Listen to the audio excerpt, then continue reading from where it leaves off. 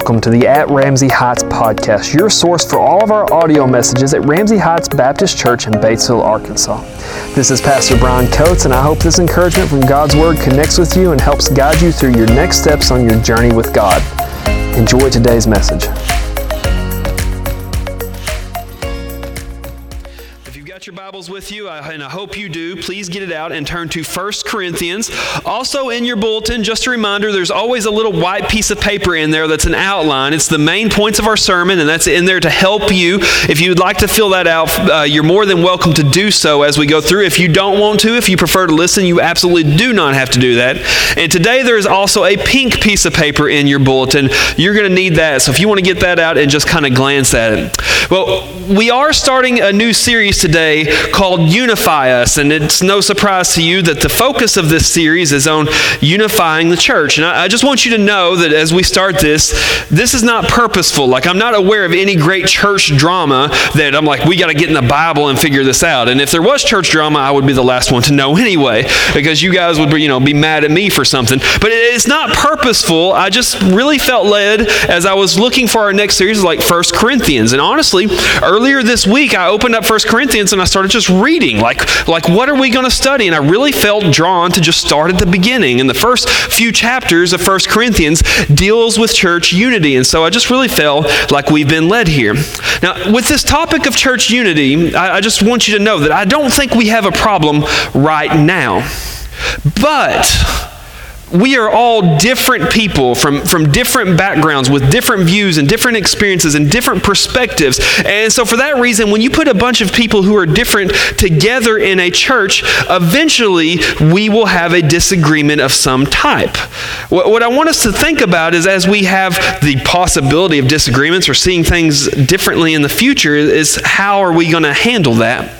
So what I wanted to do is I wanted to start off on Church Unity series on something we could all agree on. I've got a picture coming up here, and I just want us to take a vote of unity on this picture. If you would describe this picture as a picture of a young lady, please raise your hand up high where I can see you. Okay, a lot of us, but not everybody. If you would describe this picture as an old lady, please raise your hand up high when I can see them. You guys are running my sermon. Like, that's not the point here. Like we got two different things. Okay, let's try this again. I'm going to see if I can help you. Everybody, please look at that pink piece of paper that I handed out to you, or it was in the bulletin. This is going to help. Look at that really close. Study it. Let's try again. If you see a young lady in this picture, please raise your hand. If you see an old lady up here, please raise your hand. Y'all are hopeless. I don't know what to do with y'all, right? Some of you know what this picture is, and RB, you can go to the next picture if you want to. This is an optical illusion that has been used since the late 1880s, and I was actually able to force your perspective of what this picture looked like, depending on which picture, either the picture on the left or the right, you got in your bulletin. Those of you who got the picture on the left were most likely to see the lady in this picture as young. Those of you who got the picture to see, or got the picture on the right, were most likely to see the lady as an old lady. Now, the reason I start with that as we look at all three pictures is what I want you to know is we had a disagreement. Was it a young lady or was it an old woman in this picture? But you thought you were right, and you thought others were wrong when they disagreed with you. But it turns out it wasn't right or wrong. It was a difference in perspectives at the world. And in church, what we have a lot of times in groups of Christians is we come into this place with different perspectives. We can be young or old. We can be new Christians or seasoned Christians. And those different perspectives can cause division. And it shouldn't, because most of the things churches fight about are not matters of right or wrong. Most of the things churches fight about are differences of perspective. And so when we come upon these differences of perspective, one of two things are going to happen to a church. When we have some kind of a conflict over a difference in our beliefs, number one, that church is going to be ripped apart as we are willing to die for our perspective and our belief and our opinion. That's what we're trying to avoid, in case you were wondering. But number two, what can happen to a church is actually, if we can figure out how to work through our differences, this can actually be a superpower for the church, different perspectives. I once heard a pastor put it something like this. He said, the ability to have differences and conflict in the church and overcome that conflict is the best way to show Jesus in us to the world. You can go to your workplace and people are going to fight. You can go to your family and people are going to fight. But when you come to church and it's a bunch of believers and we can have a difference and we can say, let's figure out how to work this together, then suddenly that becomes a testament in a way that we show the gospel to the world, proving that we really are new creatures. Now, just so you know, every church has moments of differences and moments of difficulty, and that's why Paul is writing about this in 1 Corinthians. So if you don't know much about 1 Corinthians, let me give you a little background here. 1 Corinthians is what we call an epistle. That's just a fancy word for letter. Why we don't say letter? I don't know. We say epistle. So this is a letter from Paul to the church in a city named Corinth. Corinth is the city, Corinthians are the people, just like we live in America, yet we are Americans. And what you need to know about Corinth is Corinth was a trade city. It was a place where all of the trade routes on land met all the trade routes at the sea. So there was great diversity in Corinth. And basically everything from all over the world was coming into Corinth, and it was just common to know that everybody would see things differently than you, and you just kind of accepted that. And for that reason, Corinth became with that world exposure, became one of the most sinful cities in the world. I want you to think Las Vegas, or think San Francisco. Like that's the kind of city that Corinth was. And out of this city, with these pagan standards, out of the city, this is where these people are being converted and becoming believers. And out of that horrible, horrible culture, it's no shock to me that Paul is going to have to write them and say, hey, you guys need to work on a few things, because they're coming from way down here and trying to reach the heights that God has for them. So in this, Paul is going to write this letter, and it is largely a correction letter. But because it is canonized, that means it's part of the Bible. It tells me that God had Paul writing this letter not only to the Corinthians, but to Ramsey Heights, because it's problems that you and I will likely face as well. If you've got your Bible, chapter 1 here, let's read verses 1 through 3. This is the beginning of the letter. Paul, called to be an apostle of Jesus Christ through the will of God, and Sosthenes, our brother, unto the church of God which is at Corinth, to them that are sanctified in Christ, called to be saints, with all that in every place call upon the name of Jesus Christ our Lord, both theirs and ours. Grace be to you and peace from God our Father and from the Lord Jesus Christ. Keep your Bibles open. We're going to go through this whole chapter this morning.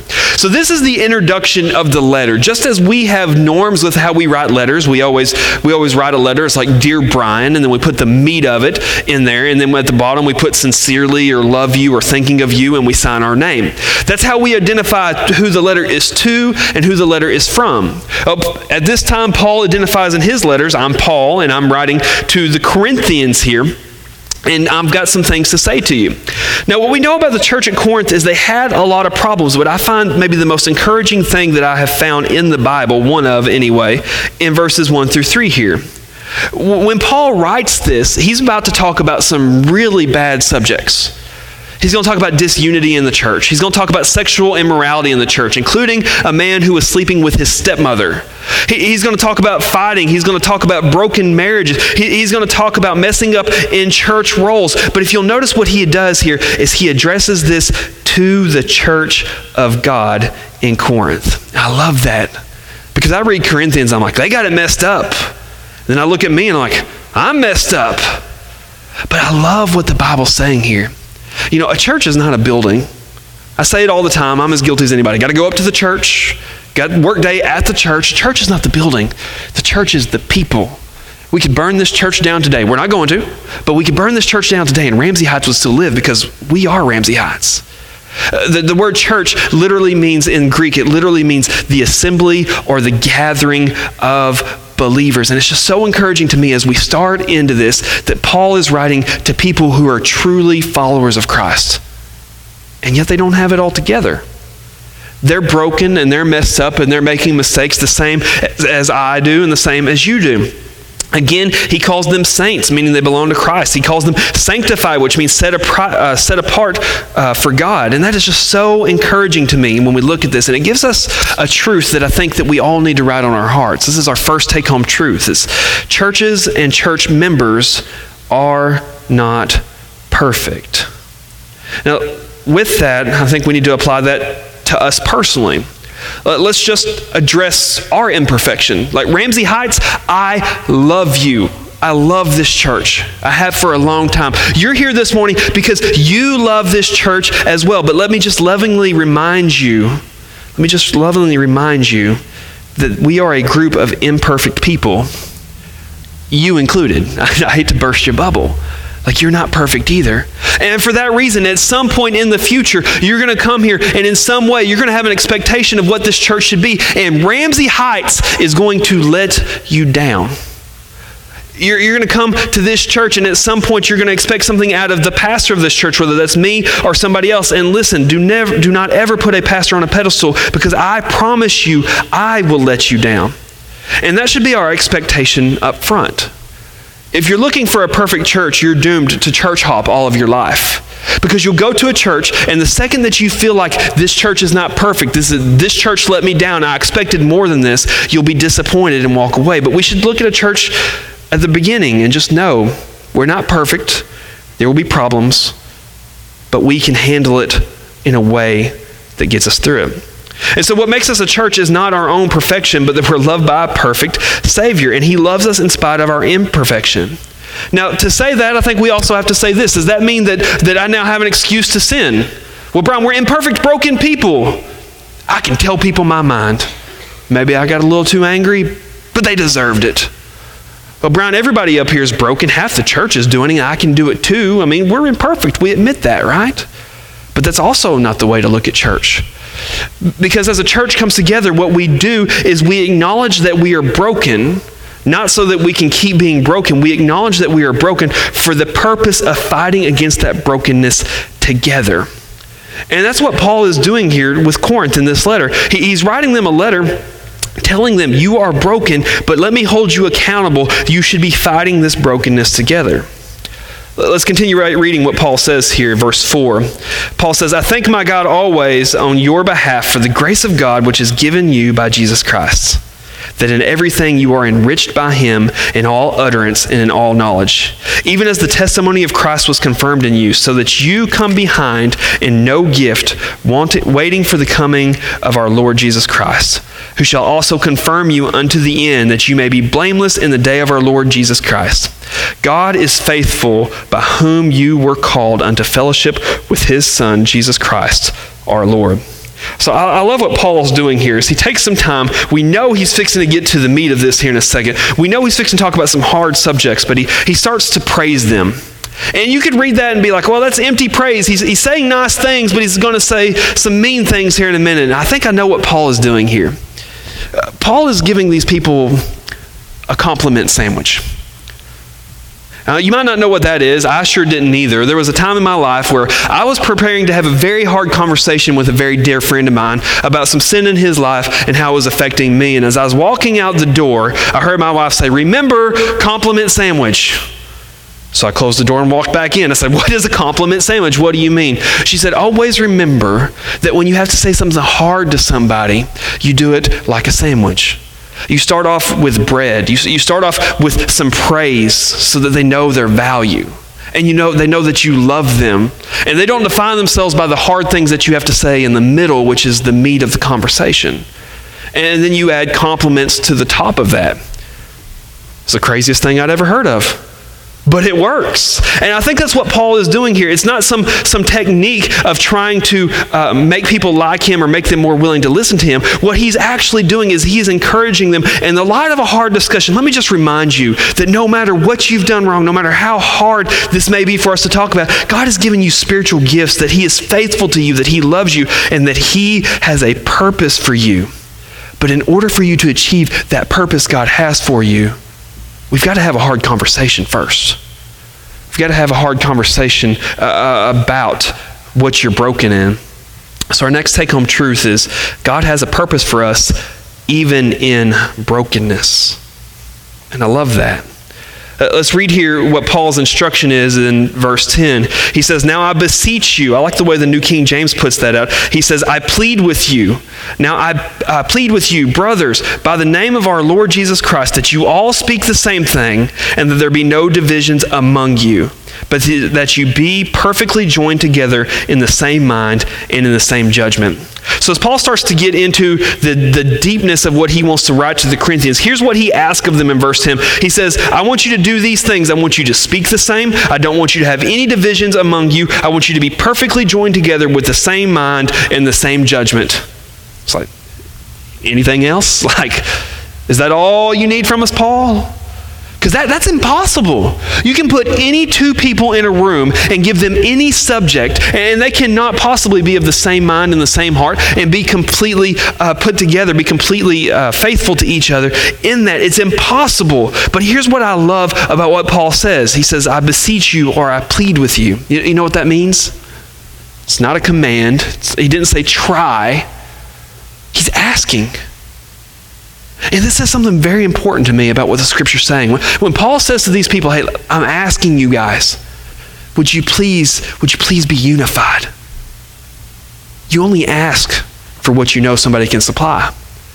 That's why not a single one of you has ever had me ask you for $1 million, because I do not feel like you can give me $1 million. So it would be dumb for me to ask for you to do something for me you can't do. And when Paul is looking at this, he says, let me ask you to do something. Let me beg you to do something, which tells me that Paul had the belief, not that this was possible, but he believed that the people of Corinth, the Christians at Corinth, had the ability to do this. And so our next take-home truth is this, is that believers have the power to be in complete unity. And when you have the ability to do something, that means you have the choice to do something. So when we look at church unity, the truth is we have a choice to decide to be unified, or we have a choice to decide to be disunified. And suddenly disunity is not something that happens to a church. Disunity is something that a church chooses. And so I think what the Bible is asking of us right now is that we choose to be a church of unity. And before we go any farther, before I read you the rest of this and tell you the rest of what Paul said here, I just want to ask you to make a commitment in your heart. Can you be a church member? Can you be a person who assembles here with us? And can you commit to unity in this church? Now, before you answer that, let me just tell you, this is hard. This is a decision that you make based upon the merits of the outcome, not the ease of what's happening in the meantime. Because when I tell you how, you will see that this is hard. But what's important to us as we look at our church and we say, we want to represent our God no matter what in unity. And that may mean that I have to die to myself a little bit.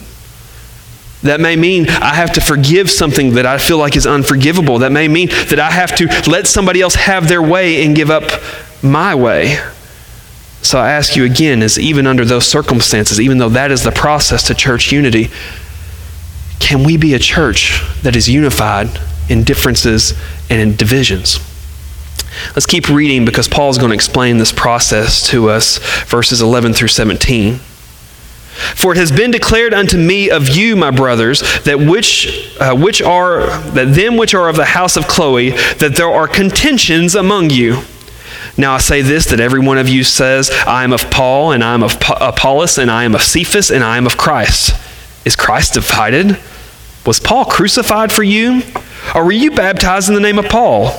I thank God that I baptized none of you, but Crispus and Gaius, lest any should say that I had baptized in my own name. And I baptized also the household of Stephanas. Besides, I know not whether I baptized any other. For Christ sent me not to baptize, but to preach the gospel, not with wisdom of words, lest the cross of Christ should be made of none effect.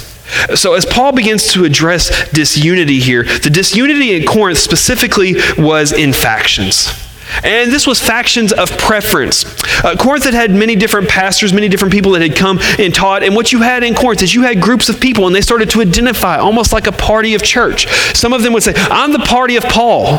Paul planted this church. I'm part of him, like that. Like I follow him. And others would say, well, you can be the party of Paul. I personally am the party of Apollos. He didn't plant the church, but he was the pastor here when I came here. I'm his party. So others said, you guys are so dumb. We're the party of Cephas. That's Peter, by the way. We're the party of Peter. He's one of the original apostles. Some would even say the leader of the apostles. We follow him. And yet others said, well, we're the party of Jesus, which I think those guys had it right. And this created factions in the church. This created cliques. And this is what we do when we have disunity, is we tend to find like-minded people and we flock to each other, creating a faction. I find someone who shares my views. I feel a kinship with you when you say, I like that song you like, even though Jessica doesn't like. I find happiness when I hear somebody say back to me my own opinion, so I tend to gravitate towards them. I tend to want to be close to them, and this creates a faction. And anytime you have a faction of like-minded people come together, you will find that it's not even so much about what they agree on anymore, that faction is now about opposing people who are different-minded. And this is the danger of what we call an echo chamber. You know what an echo is, right? It's like when you stand up on top of a mountain and there's a great canyon and you yell. I started to yell, but some of y'all are sleeping. I don't want anybody to have a heart attack. Like you yell up there like, woo! You can hear the echo in here, right? What happens is if you yell hello, somebody yells hello back at you. And so you hear your own voice again and again and again. And factions in church are like echo chambers, where I find the people who repeat my opinions back to me, and I run away from the people who disagree with my opinions. And that is so dangerous for a church, because at the end of it, we will begin opposing people who don't echo my opinion back to me, and yet lifting up people who do echo my opinion back to me. So our next take-home truth is this, is that disunity is caused by differences of preference. I want to say that word again. Differences of preference. Our next take-home truth after that is that differences of preferences lead to opposing factions. And so in Corinth, they had this problem with the different leaders. Like different people wanted to follow different leaders. It seems like a silly thing to be disunified over. And luckily, I don't think that anybody in here is going, I'm the party of Brian, or I'm the party of one of our former pastors. Our deacons don't all have their little groups, the party of Larry, the party of Norman, and the party of Scott, and the party of Roy. We don't have that here. But what do we have modern day? Because we have differences and disunion in church. And as I was studying this week, I came on an article by Sam Rainer. If you don't know who Sam Rainer is, you probably know his father, Tom Rainer. We've read some of his books here, like I Am a Church Member, Autopsy of a Deceased Church, Becoming a Welcoming Church. These are books you've probably heard of. This is his son wrote this. And he runs a website called Church Answers. And Church Answers is a place for specifically pastors to talk and build each other up. And Sam Rainer got on there one day and he asked, what is the silliest thing you have ever been a part of in a church fight? And I wanted to share from you from his article, 25 silly things church members fight over. Some of the things that people have fought over. You're going to love these. These are great. So number one, a church dispute of whether or not to install restroom stall dividers in the woman's bathroom. Like, talk about unity. If you're going to the bathroom without being divided, I don't know. That's crazy. Secondly, a church had a fight about a petition that was put in to have all church staff clean-shaven. That means I would be fired because I'd look like a baby without my facial hair. I love this one. A dispute over whether the church should allow people to wear black t-shirts, since black is the color of the devil. How silly can we be? Business meeting arguments about whether the church should purchase a weed eater or not. It took 2 business meetings to resolve. 2 different churches reported fights over the type of coffee. In one of the churches, they moved from Folgers to a stronger Starbucks brand. In the other church, they simply moved to a stronger blend. Members left the church in the latter example. My absolute favorite one, an argument on whether or not the church should allow deviled eggs at a church meal. That's crazy. And the last one, a complaint that the youth director was playing games that involved playing cards. A compromise was reached where the cards could be used only outside the view of older members. Full disclosure, that one wasn't on the list. That happened to me here at Ramsey Heights one time.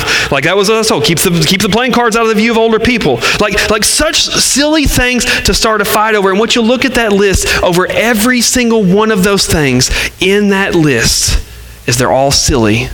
They're all matter of preferences or too strong opinions about non-biblical matters. Listen, nobody is going to get saved based on your stance on deviled eggs. It will never happen that way. And yet, there's so many other things that we could add to that list that may seem really important to us, but in the light of what God sees in us, I really think that they're just as silly. And this applies here for us. Like, I don't know that I'm going to try to remove the dividers from the ladies' room. I feel like that would cause a fight. But there are differences among us. Yeah, see, I was warned there. Yes, that will cause a fight. There are differences among us that are not factions yet. But if we as a church don't check our hearts, it will create factions. And it will create division. And here's what hurts the most about that. It's not that some people may leave. It's not that some people be unhappy with others. It's when there's division in the church, it affects our mission. And that's what we're here for. We're not here for your opinions or my opinions. We're here for mission. I live right behind the church, and I've got a neighbor, and I invited her to church. Literally in the shadow of this church, from her backyard, you can see the building we're sitting in right now. And I talked to her, and of course, as I've talked to her, I invite her to church all the time. Hey, I'm waiting on you to come to church. When you come to church, can't wait to see you. Like come to church. And about the third time I invited her to church, she began to go down a list of every division Ramsey Heights has had in the last 20 years. She talked about the people that left. She talked about the people that stayed. She talked about the way former pastors had acted. She talked about the way that people at this church had treated the pastors. And as somebody who's been here for 20 years, I can just tell you, she had the list correct. You know what? I still haven't seen her here. And I don't expect I ever will. Because Satan has used divisions in this church to warn her against this place. From the past, that's not the present. But nobody wants to lose a soul over our own opinions. Nobody wants to lose the ability to spread the gospel or invite somebody into our family based upon our opinions. And if that's true, we've got to get to a point where we say, my opinions, my wants, and my desires do not matter. My God and the mission he sent me on has mattered. And this was Paul's heart. I love what Paul says here. He says, I'm thankful I didn't baptize you so that you could claim you had a special baptism. I love what Paul's saying. He's like, I'm thankful I didn't do more there because you guys would obviously take that and create some division out of it. I love Paul's heart here. There was a party of Paul at this church, and he could have wrote to them and said, well, obviously the party of Paul is the best. He could have wrote to them and said, you guys shouldn't be fighting, but gave a little nod to the people. It's like, oh, thank you for liking me, even though it's probably not right. But what Paul did here is he reprimands all of them. He says, forget about me. I care about the mission.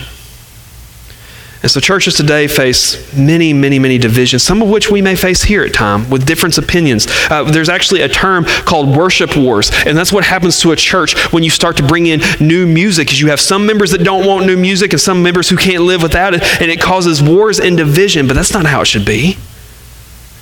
Sometimes churches fight over Bible version, where people say, mine is the only right one, you must use the version that I say you must use, and it causes a split in the church. We may be forced with a fight over how we decorate, or a project that we're building a new building or remodeling a building at some point. We may be faced with division over how the kids' programs run, or many, many more. And what would Paul say about all of those instances? Here's what he would say. As a matter of fact, he's already said it. He would say, speak the same, have no divisions among you, be perfectly joined together, be of the same mind and the same judgment. So the question is how do we become a church that is of the same mind, of the same judgment? How do I forget me? Let's continue reading because Paul's going to describe it. He says this, you've heard these verses before. He says, verse 18, for the preaching of the cross is to them that perish foolishness, but unto us which are saved it is the power of God. For it is written, I will destroy the wisdom of the wise, and I will bring to nothing the understanding of the prudent. Where is the wise? Where is the scribe? Where is the disputer of this world? Has not God made foolish the wisdom of this world? For after that, in the wisdom of God, the world by which wisdom knew not God, it pleased God by the foolishness of preaching to save them that believe. For the Jews require a sign, and the Greeks seek after wisdom. But we preach Christ crucified.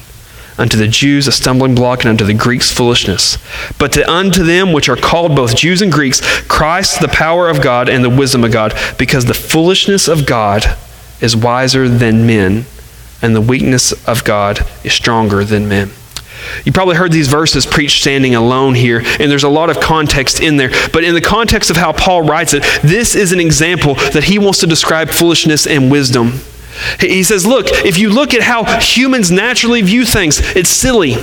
And he uses the cross as an example. He said, you go out into the world and you tell people that God, who created everything, loves you so much that he was born of a virgin, he became a human, he grew up, and he died on a cross so that you wouldn't have to. And because of his death and his resurrection, we are offered salvation for nothing more than faith. And the world says, well, that's a fairy tale. It's too good to be true. I'm too smart for that. But as a believer of Christ, that's the core of my identity, is that my God loved me, and he loved you enough to come to this world to save us and to love us. And because of nothing that I can do, but because of his love for us, I have the ability to be saved. So the point that Paul is making here is, if you look at how awesome the message of the cross is versus how people receive it, here's what you know about people. People are dumb. And the point he's making to Corinth and to us is your wisdom and your intelligence and your opinions are all fallible. And if you can't lay those aside, it's because you have a perspective problem where you are thinking that you are smarter than you are, and you can fix that perspective problem by comparing yourself to the wisdom of God. Our next take-home truth is division is a result of too much emphasis on our own wisdom. And if we're so tied to our opinions that we're willing to fight in a church about it, it's because we're not taking enough time to put ourselves in proper perspective. And perspective is a great thing. Perspective is a great thing to really take some time back and go, okay, I don't want to think just what I think anymore. I want to see the true aspect of it. A few years ago, a group of psychologists decided to study the psychology of attractiveness. They wanted to know, how do people view themselves versus how do other people view them? And so they came up with this experiment, and here's what they did. They took everybody, and everybody had to write down on a piece of paper, they had to rate themselves on a scale of 1 to 10, how attractive are you? 1 being not attractive, 10 being like a supermodel.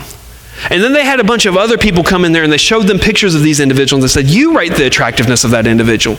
You tell us what they think. And here's what they found. Here's the perspective.